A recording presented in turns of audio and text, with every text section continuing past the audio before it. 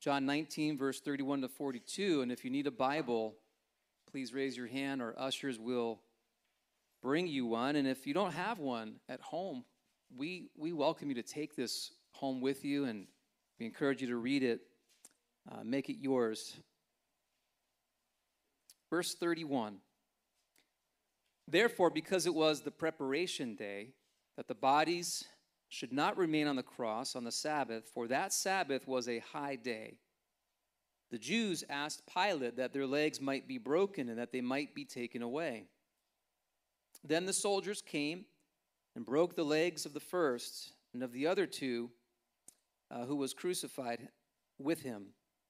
But when they came to Jesus and saw that he was already dead, they did not break his legs. But one of the soldiers pierced his side with a spear, and immediately blood and water came out. And he who has seen has testified, and his testimony is true. And he knows that he is telling the truth, so that you may believe. For these things were done, that the scripture should be fulfilled. Not one of his bones shall be broken. And again, another scripture says, they shall look on him whom they have pierced. After this, Joseph of Arimathea, being a disciple of Jesus, but secretly for fear of the Jews, asked Pilate that he might take away the body of Jesus, and Pilate gave him permission. So he came and took the body of Jesus. And Nicodemus, who at first came to Jesus by night, also came, bringing a mixture of myrrh and aloes, about 100 pounds. Then they took the body of Jesus and bound it in strips of linen with the spices, as the custom of the Jews is to bury. Now in the place where he was crucified, there was a garden, and in the garden a new tomb in which no one had yet been laid. So there they laid Jesus because of the Jews' preparation day, for the tomb was nearby. Lord, we thank you for your word today, and thank you for the blessing of coming together in fellowship and worship. And in your word, Lord, we pray that today by it you would speak to us, draw us near to you, Lord. We pray that in our lives, Lord, not just today, but each day, you would make all things new.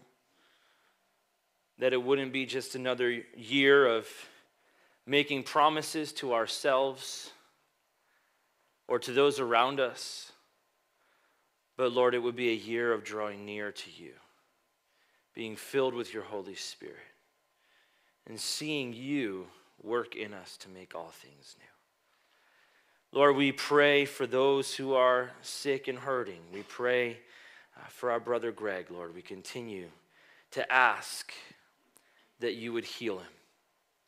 Lord, truly it would take a miracle. And we trust in you. We believe in you, that you are able. And we ask that you would please touch him. Lord, we pray for our brother Rich Harder.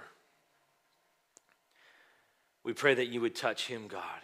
Also, just perform a miracle in him, Lord. Heal him. And Lord, strengthen the family of those who are affected by the hurt, by the sickness, Lord. Strengthen their faith. Draw them near to you. Lord, we look to you, and we know that you're able to do exceedingly and abundantly beyond all we can ask or even imagine. So, Lord, would you do the unimaginable? We look to you. Bless us and speak to us today. It's in Jesus' name. Amen. Amen. You may be seated. Good morning again, and Happy New Year. Truly, it is a great gift that his mercies are new every morning.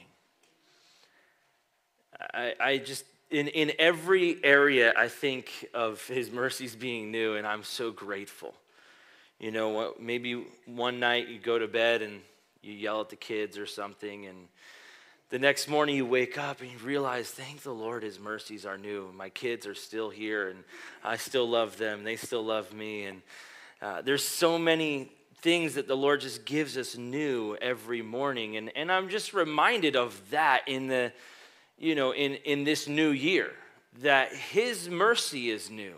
And it's not just, hey, we've got our mercy fill that's gonna, it's gonna carry us for the rest of the year now. And that's kind of how we treat the new year oftentimes, is that we're gonna make a resolution, a promise of some sort that we don't intend to keep, or we think that we intend this time, and yet, 4 days go by and it doesn't last. But really, truly asking God to move in our hearts. Let that be our prayer, that we would draw closer to him, because that's when we're going to see things change. That's when we're going to fulfill the resolutions, so to speak, is when it is Christ in us, the hope of glory. When we are being transformed into the image of Christ. So what do we need our New Year's resolution to be, church? More of Jesus. That's what we need. More of Jesus and less of us, and we will see great change take place. And maybe you're sitting here thinking like, I'm good. I don't need a New Year's resolution. Stop lying to yourself. We have not arrived. We have not been perfected, but we press on. Amen? So just by way of introduction and a Happy New Year this morning, but if you would turn in your Bibles to John 19. As we study today, we continue our study in the Gospel of John. Of course, as we are wrapping up chapter 19 today, we go back a couple weeks to just remind ourselves of where we left off with Jesus on the cross and the final statements that Jesus made on the cross. And that final statement being tetelestai, it is finished. And we talked about how when Jesus said it is finished, he proclaimed victory over death, over sin. It is finished is a term of victory. It's not a term to just say, I'm done. It is a victorious statement. It is a statement that would often be used by merchants to say, the debt is paid in full. And so here is Jesus hanging on the cross saying, it is finished. The debt is paid in full. All the work of salvation is complete. And now we pick up from there, after what Jesus has just spoken, right? He's declared victory over death, over sin, over everything. And now in verse 31, therefore, because it was the preparation day, that the bodies should not remain on the cross on the Sabbath, for the Sabbath was a high day, the Jews asked Pilate that their legs might be broken and that they might be taken away. The Jews, after Jesus just said it is finished and demonstrated and declared victory over sin and death, he declared victory over the whole everything, over the world, over the cross in this moment, and everything that had been experienced, everything that he was experiencing. It is finished. The debt is paid, and in that Jesus is fulfilling the law and the prophets. He's fulfilling this great work of salvation and the Jews. And when we speak of the Jews, we've studied this since the beginning of John, throughout the Gospel of John. When we say the Jews, we're talking about the religious rulers, the religious leaders, the chief priests, the Pharisees. That's who we are referring to. And so the Jews, as it says here, they have a problem. And the problem is they are still caught up in ceremonial law after Jesus just claimed victory over ceremonial law. He just claimed victory over it. Our salvation was paid for in that moment, and they're still caught up in the Sabbath and the ceremonial law of the Sabbath. Now, they didn't understand what was taking place, but this is the work that Jesus did, fulfilling the law. And here they are so concerned with it, would not allow their Sabbath to be defiled by the sight of these three men on a cross. It's just a sight not to be seen. They don't want to have anything to do with it. It's gross. And customarily, they would leave the bodies up there as a display, as a declaration to say, look what happens when you come against the Roman government. And they put these criminals on display. That is the practice of crucifixion. And they would leave them there. And they would leave them there for days and days. And they would begin to decay. And the birds of prey would come and begin to eat away at the carcasses. This is what would take place customarily. But the Jews were caught up in the ceremonial law. No. We can't have that. We can't have this sight on the Sabbath. And not only the Sabbath, this is the high day. This is a combination of the Sabbath and Passover at the same time. There's too many people around. There's too many people coming and going in and out of the city. And this is a site that is, remember we talked about last time, it is the location is a common public place that many people would see coming and going from the city. And so here they're saying it's not acceptable according to ceremonial law. And after Jesus just declared victory, after Jesus just said, it is finished, he fulfilled the law, and yet the religious system is so caught up in the law they cannot see Jesus. And that's a lot of what we see here is this blindness. And we've talked about it before in John's gospel, the blindness of the religious system, the blindness of the Pharisees, the chief priests. They were blind to see what was going on. And even here later on, we see that they don't see Jesus for who he is. They don't see what Jesus has just done. They are still caught up in their religiosity. They missed it. It's such a sad moment. But then, so what they do then is they petition Pilate again, right? How many times have we seen their influence over Pilate? I mean, there's all the back and forth that has taken place. The unlawful, unfair, unjust trial of Jesus, that they had their hand in the whole thing.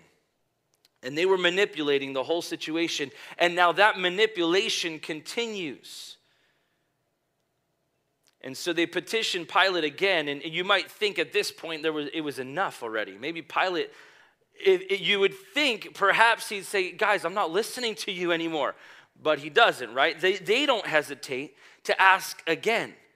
Ask again and again and again. How many requests have there already been, and how many more requests are there going to be? They just keep coming at Pilate, which indicates to us there's a pattern of influence here that was going on long before Jesus being arrested in the Garden of Gethsemane. The influence was great, not just over, and we've talked about this before as well, the Jewish rulers, the religious rulers had a great influence over the people, but it's not just over the people, it's over even the Roman government. And we've talked about how there was great oppression from the Roman government, but how about the oppression that came from the religious rulers? And how the religious rulers and the Roman government were actually working very much hand in hand along the way. A little bit of, I scratch your back, you scratch mine. There's no other explanation than that they were at times working together to make things happen for their own benefit. And the religious rulers would not hesitate to ask because of a pattern of influence. They were given an inch and they take a mile. It continues and it continues and it continues. And the influence is great, and it indicates that they were oppressive. They were just as oppressive over the Jewish people as perhaps the Roman government. And so the request is that they would break the legs. And this is something that would happen at times to speed up the process of death. as someone would hang on the cross, they would be in that place where they would need to use their legs to push themselves up to take a breath. And so what they would do is they would come and they would break their legs so they would not have the ability to push themselves up to take a breath, and they would quickly suffocate from not being able to breathe as their arms and their rib cages are torn and they're stretched out and not able to breathe from the weight of their body that is pulling down. And so they would come, they would break the legs. That's the request here. They don't have a plan, they just have more requests. And they come to Pilate with this request to say, break the legs. Do what you guys do. Now the Romans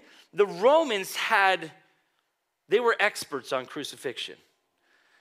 They had taken it to new levels. They were the experts when it came to crucifixion. And now here's the Jews trying to dictate to them, hey, you know how you do that thing? You know how you break the legs?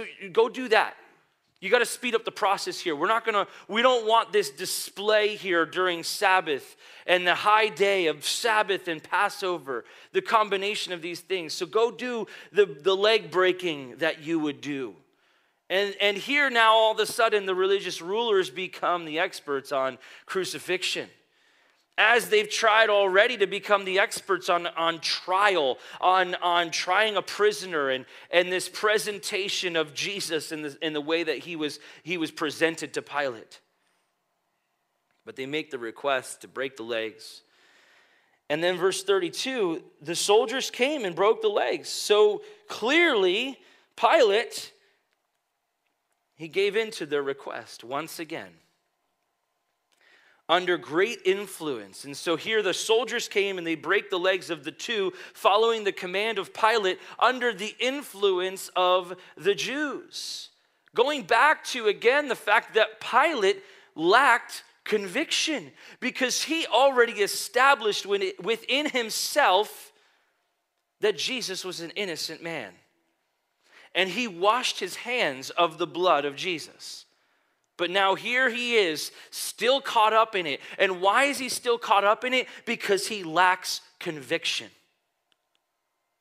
If we lack conviction, we will constantly be caught up in the mess of the world and the manipulations of the world and the things that they try to pull strings all the time and make things happen. And if we lack conviction, we're going to find ourselves right in the mix, being indifferent ultimately and just allowing, yeah, go ahead. Yeah, break the legs. Yeah, go for it. Because we lack conviction. Don't find yourself in that place. Stand strong in the truth. And when it comes to Jesus, that's the truth that matters. There's no other truth. Jesus says, I am the truth. So apart from him, everything else is lacking. But Pilate, he lacked conviction. The soldiers under his command, under the influence of the Jews, they came and they broke the legs of the two. But then, verse 33, the soldiers came and broke the leg, verse 33, sorry. But when they came to Jesus and saw that he was already dead, they did not break his legs. So they broke the legs of the two who were on either side of Jesus. But when they came to Jesus, it was a different story. Isn't it always that way? When it comes to Jesus, it's just a different scenario. It doesn't look like anything else looks. It doesn't look like the criminals on either side. It doesn't look like this somewhat common occurrence of breaking the legs to speed up the death process. Because as we have established many times over, nobody took Jesus' life from him. He gave his life. And when he said it was finished, it was finished. Not when they came to break his legs, not when anybody else said, now it's finished. Jesus said it was finished. And when we studied that, we looked at the final statement there, verse 30, and bowing his head, he gave up his spirit. he gave up his spirit. That's the moment. That's when he breathed his last. He gave up his spirit in surrender. He gave up his life in surrender. And now, as they come to break his legs, it's not going to be so. Now, we know it's not going to be so because, according to Scripture, there's going to be prophecy fulfilled here. So his legs could not be broken. They didn't know that. But they're just falling in line with the Scriptures. And we'll get further into that a little bit later. But they saw that he was already dead, and these are the experts on crucifixion. And being the experts on crucifixion, they would come, let's break the legs so they'll suffocate. And they come to Jesus, and being the experts, they know that we don't need to break his legs because it is finished. Because the work had already been done. And yet they don't even realize what's taking place. We get to see the whole story. We get to study the Scriptures and recognize that fact that it is finished and Jesus already gave up his life. And there was nothing that anybody could do to speed up or to slow down that process. It was done. So they didn't break his legs. And they would think they didn't break his legs because he was already dead, but also because they're fulfilling prophecy without even knowing it. But verse 34, as we continue, one of the soldiers pierced his side with a spear, and immediately blood and water came out.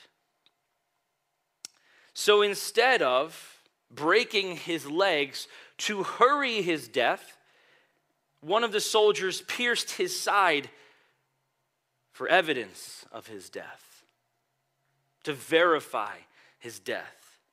As they looked at him, and they said he was already dead, so now they pierced the side. Another practice that was common, to pierce the side to have evidence of the death. And in that, they would be waiting to see what flowed. And oftentimes it would be water that flowed. But with Jesus, it was blood and water that flowed. And this likely indicates that Jesus died from a ruptured heart. The combination of blood and water is that there's this sac around the heart, and that if his heart ruptured, then that both the blood and water would come pouring out. And so when they pierced his side, blood and water came out. And there's different people who would argue that this is when Jesus died, is from that thrust. And there's people who will argue anything they can when it comes to Jesus. But we know that Jesus gave up his spirit already. And we know that Jesus said, "It is finished." And John thought this was significant to note, though, that there was blood and water that flowed. Representing, once again, that it is just different when it comes to Jesus.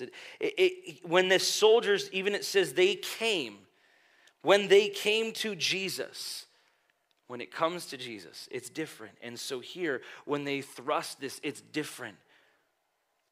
The blood and water flows, and there's a significance to that. John gives us this picture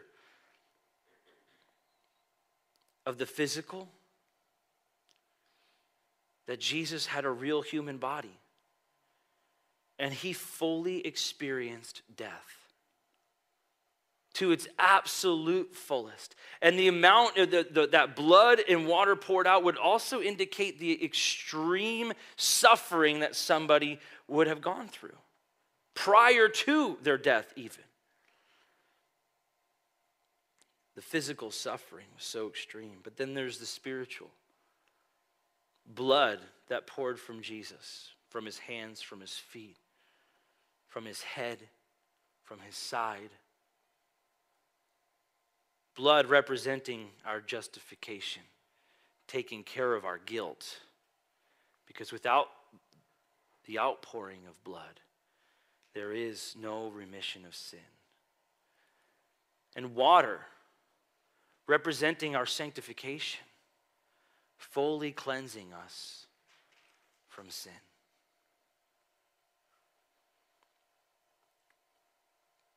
And then verse 35, and he, who has seen has testified, and his testimony is true, and he knows that he is telling the truth so that you may believe. This is an eyewitness account, and it's likely that John himself is the eyewitness, since he's the writer and he was present at the crucifixion. And so he's writing from a firsthand experience, and he's validating the testimony to be true. Whether it was John who's the witness he's talking about or not, John was an eyewitness. And so he's able to say, it's true, I saw it. I saw with my own eyes the blood and water pour out. I saw with my own eyes Jesus hanging on the cross. I saw with my own eyes them breaking the legs of the other two and then not breaking the legs of Jesus because they saw that he was already dead. Being an eyewitness is validating a testimony to be true. And the purpose is here that you may believe. That we may believe. In this statement is a revelation of the purpose of John's writing. So that you may believe. And we have seen that statement so many times already in the Gospel of John. And we will see it again. The purpose of John's testimony is that we may believe. That anyone who is reading and experiencing this for themselves may believe. And the eyewitness brings the validation that it's true. That you would not only believe what he's saying is true, but that you would believe in Jesus.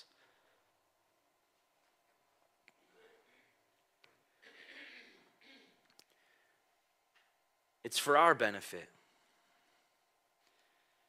It makes clear John's intent.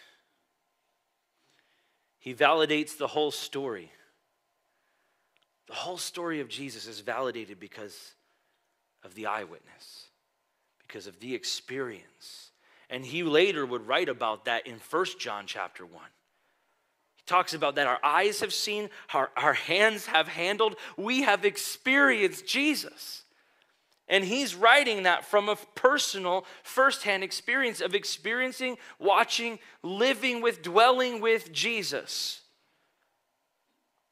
That validates things, doesn't it? Being with Jesus validates our testimony. Have you been with Jesus? Do you have a relationship with Jesus? Do you testify of who he is with your words and your actions? And is it validated because the evidence is clear that you've been with Jesus? Because you're an eyewitness to your own life. And we've talked about this before, right? That there's power in a testimony.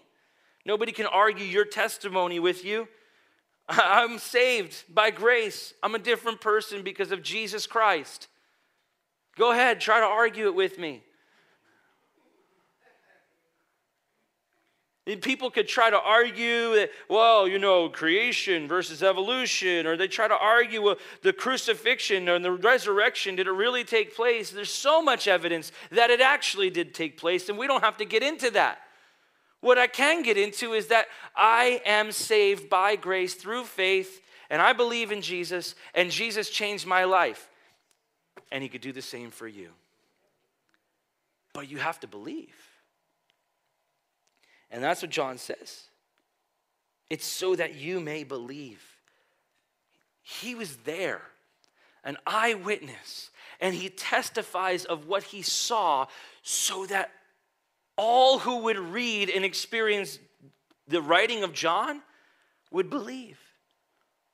No other purpose. He doesn't puff out his chest to say, I was there. I was the one faithful. I was loyal to Jesus when nobody else was. No. He's saying, I testify because I want you to know Jesus. So that you might believe. His purpose is evangelistic. that others would believe, to bring salvation, not just believing that what he's saying is true, but believing in Jesus.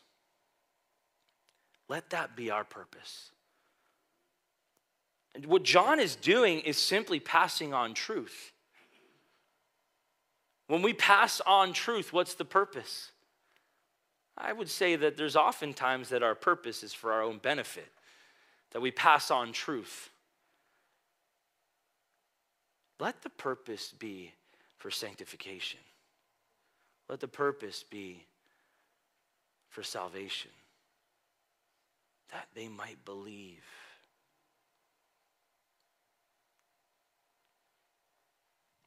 Verse 36. And there's further validation here, right? In verse 36, for these things were done that the scriptures would be fulfilled. Further validation.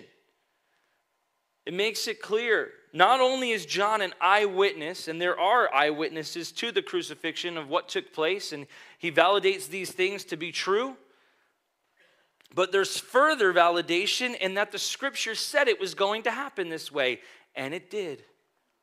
And so John is an eyewitness not only to these things happening the way that they happened, but he's an eyewitness to Scripture being fulfilled. And the fulfillment of prophecy validates everything. The way that Jesus was born, the way that Jesus lived his life, the way that Jesus did ministry, the way that Jesus died, the way that we're going to get into, the way that Jesus was buried, the way that Jesus rose from the dead, it's all a fulfillment of prophecy, and it validates it all to be 100% true. The odds of 8 prophecies coming true are as, you ready? It's as rare as if you took quarters and you stacked them 2 feet high all throughout the state of Texas. And you took one and you put a mark on it and you mixed it up in the whole state of Texas, 2 feet high of quarters. And the odds of 8 prophecies coming true are the same odds as if you were to pull out that quarter. Guys, there's like 4 prophecies right here in the text today. I would say it's true. I would say it's validated. And so here we get to see that for these things were done, that the scripture would be fulfilled. That's why. And we've said that many times already throughout just this section of the crucifixion of Jesus, of the trial of Jesus. It all happened according to the scripture. Fulfillment of prophecy validates everything. And John points out to us so many times himself the fulfillment of the scriptures. So now let's look at these statements. The following statement there, not one of his bones shall be broken. In Psalm 34, verse 20, it says, he guards all his bones, not one of them is broken. Further, in Exodus chapter 12, verse 43 through 46, if you're taking note, it says, and the Lord said to Moses and Aaron, this is the ordinance of the Passover. No foreigner shall eat it, but every man's servant who is bought for money, when you have circumcised him, then he may eat. A sojourner and a hired servant shall not eat it. In one house it shall be eaten. You shall not carry any of the flesh outside the house, nor shall you break one of its bones. Speaking of the sacrificial lamb of Passover. And Jesus now is presented on the cross as the sacrificial lamb of Passover, and not one bone of his body would be broken. If they were to come and break his legs, and just think about what stopped them. They don't care about Jesus. They come and they break the legs of these criminals, and to them, that's all they are, 3 criminals. That's what the soldiers, that's what their picture is. They come, they break the legs of one, they break the legs of the other. They come to Jesus and they did not break his legs. Even if he had already been dead, why not break his legs? What do they care? Because the scripture says so. Because he will be the sacrificial lamb of Passover. He will fulfill the Passover. He will fulfill the law. He will fulfill the Sabbath in every single way. And so his legs were not broken. Further, it says then in verse 37, and again, another scripture says, they shall look on him whom they pierced. In Zechariah chapter 12, verse 10, it says, and I will pour on the house of David and on the inhabitants of Jerusalem the spirit of grace and supplication. Then they will look on me whom they pierced. Yes, they will mourn for him as one mourns for his only son, and grieve for him as one grieves for a firstborn. Now, this is not so much speaking of a physical looking upon, but later the fulfillment that would come. This is the beginning of fulfillment because they're seeing, and some are beginning to understand who Jesus is. And there are, of course, John and the mother of Jesus, Mary, is there. There are some who believe, and they're looking upon him whom they pierced. And there's a physical looking upon, but a realization of who Jesus is that would come more throughout time. And it will happen ultimately. John himself writes about it in Revelation chapter 1, verse 7. He says, behold, he is coming with clouds, and every eye will see him, even they who pierced him. And all the tribes of the earth will mourn because of him. Even so, amen. Now we have that direct connection between Zechariah chapter 12 and Revelation chapter 1. And we see the in-between is Jesus on a cross and the beginning of that fulfillment, looking upon him whom they pierced. But then the seeing, there is the seeing and believing that takes place at the last day, as Revelation talks about. They will see and they will mourn because they will understand Jesus is the Messiah. Continuing on in verse 38. After this, Joseph of Arimathea, being a disciple of Jesus, but secretly for fear of the Jews, asked Pilate that he might take away the body of Jesus, and Pilate gave him permission. So he came and took the body of Jesus. And Nicodemus, who at first came to Jesus by night, also came, bringing a mixture of myrrh and aloes, about 100 pounds. Then they took the body of Jesus and bound it in strips of linen, with the spices, as the custom of the Jews is to bury. These two men, Joseph of Arimathea and Nicodemus, we'll call them the Secret Service disciples. They were the secret disciples. Joseph of Arimathea, we know it says that he was a follower of Jesus, and he came in secret to Pilate. And Nicodemus, we studied back in John chapter 3, he came to Jesus at night. Both these men were Pharisees. They were a part of the inner circle of the religious system. Yet they were followers of Jesus. And Joseph of Arimathea, he comes in secret because of fear of the religious system, the religious rulers, of which he was in the inner circle. He couldn't quite get out, but God set this up. You see, there was no plan for the body of Jesus. The Jews just said, just break the legs, get them off the cross, get that out of here. We don't want to see that. It's Sabbath, it's Passover. Let's end this now. There was no plan beyond that. They didn't care about the body of Jesus. And that was so against their Jewish custom. But they didn't care. There was no plan for it, yet God had a plan for it. And God set up this plan even beforehand with these two men who were secret disciples. These two men who were followers of Jesus. And so Joseph of Arimathea comes and he asks Pilate in secret, because of fear of the Jews, for the body of Jesus. As it was, as we said before, customary to leave the bodies to rot and be eaten by prey. But now, because of the influence of the Jews, that's not happening, and yet they didn't have a plan. God's plan.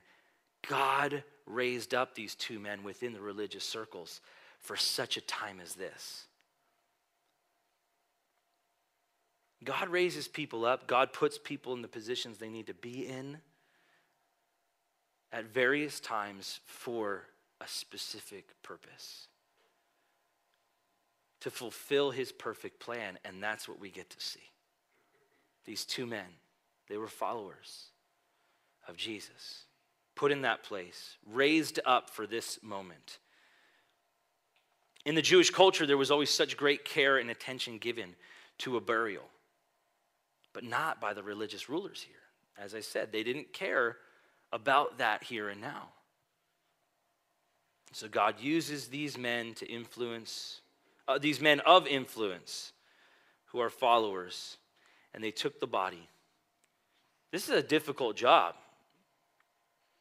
As I said, there's much care and attention given to a burial in the Jewish culture, and so think of the physical work that had to take place, but the emotional work that had to take place.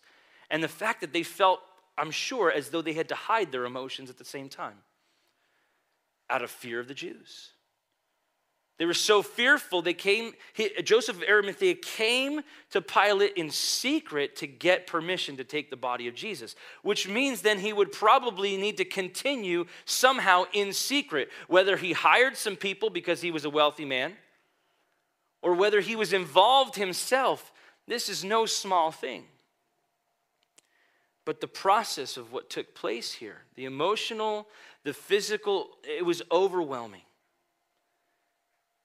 And the preparation of the body was quite a drawn-out process as well. And now they're up against the Sabbath. And so this needs to happen quickly. Again, there's quite a lot of work that goes into this. But they prepared the body of Jesus, and what would take place, they would need to, part of the preparation would be to remove all foreign objects from the body. Remember all the stone and the metal, the glass, perhaps that had ripped apart his flesh and had been embedded into his flesh, had to all be removed. The splinters from the cross, the crown of thorns from his head. Then they would have to clean the body. I'm sure cut to heart every step of the way. And then wrapping the body with these spices and the aloes that Nicodemus had brought, and then with linen cloths. Again, fulfilling scripture even through the burial. In Isaiah chapter 53, verse 9, it says, "And they made his grave with the wicked, but with the rich at his death, because he had done no violence, nor was any deceit in his mouth." And here's the wealthy men, Nicodemus, Joseph of Arimathea, fulfilling the scriptures. The burial of Jesus is very important. Sometimes we just brush right over it. We don't realize how specific the plan was that God had set in place in using these two men, the rich, the wealthy men, to fulfill the scripture of Isaiah chapter 53. And it's so important that it's part of the gospel declared by Paul in his letter to the Corinthians. In 1 Corinthians chapter 15, verses 1 to 4, Paul says this, "Moreover, brethren, I declare to you the gospel which I preached to you, which also you received and in which you stand, by which also you are saved. If you hold fast that word which I preached to you, unless you believed it in vain. For I delivered to you first of all that which I also received." And here's the gospel that Paul presents, that Christ died for our sins, according to the Scriptures, and that he was buried, and that he rose again the third day, according to the Scriptures. Paul, in this gospel presentation of verifying the gospel to the Corinthian church that was having all sorts of issues, he needed to bring them back to focus and say, hey, let's be reminded of the gospel. And he includes the burial of Christ according to the Scriptures, really even in reference to, imagine what John is talking about here.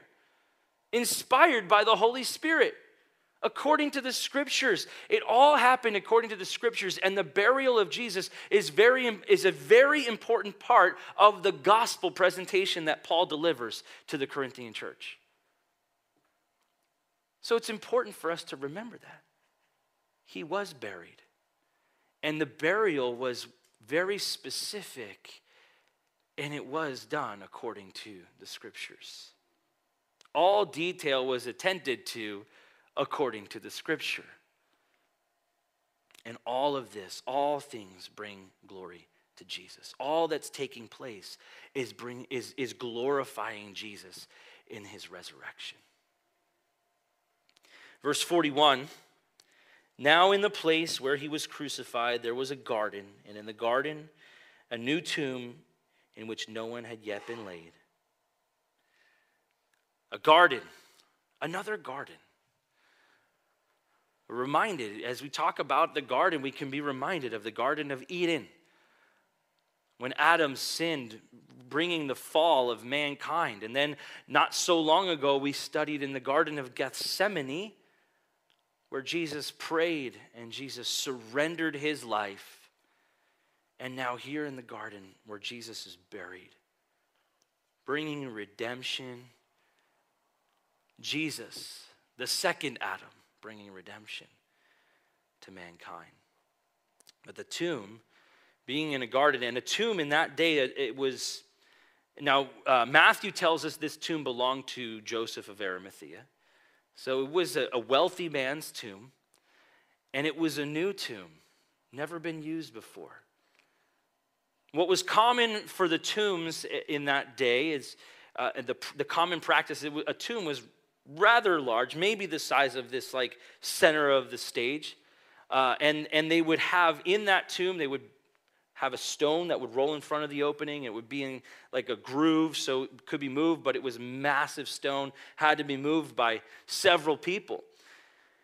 But in the tomb, they would lay the body, and then they would give time for the body to decay, and then they would collect the bones, and they would put the bones into a box, which is called an ossuary, and then they would put that box back into the tomb. And a tomb would be for a whole family. So a man like Joseph of Arimathea would purchase the tomb, and it would be for his whole family over time, in generations. But yet this tomb had not yet been used. There was no other bones. This is significant. You know, if he had been buried in an old tomb where there was other bones, the Jews might even try to claim, well, there was a prophet buried and there was this power that came from the bones that were in that tomb. And no, life is Christ. And the life that came forth out of the tomb was within Christ himself. That's it. And we see that focus even in the burial. There was no opportunity for any sort of other story to take place. I mean, it was so overwhelming what took place here. They put the Roman guard, and there's a whole Roman guard in front of it. They put the wax seal, and they put this whole seal that the tomb could not possibly be opened. They crossed all the T's, they dotted all the I's, and so did God in his plan. There was no explanation for the resurrection of Christ other than the life that is Christ himself. And we'll get further into the resurrection next Sunday. And then closing with this. So there they laid Jesus. Because of the Jews' preparation day for the tomb was nearby. It was time. The tomb was nearby. They couldn't go very far, and they laid him there. And Joseph gave up that tomb for his family to Jesus. Never been used. Good news is it's only borrowed for a couple days.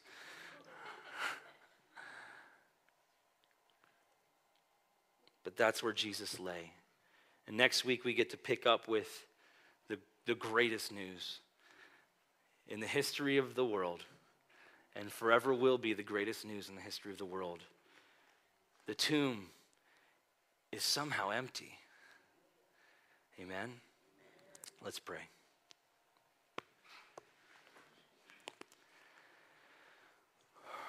Thank you, Jesus. We thank you for just the great hope that we have in your word, and the confidence we can have in you as we look to your word. We thank you that the scriptures are fulfilled. We thank you that when we study the scriptures and we see this fulfillment of so many prophecies, that we can be more confident in you. We can be more confident in the truth that Jesus died and was buried and rose on the third day according to the scripture. We thank you that your plan is perfect from the beginning and forever will be. It's in Jesus' name. Amen.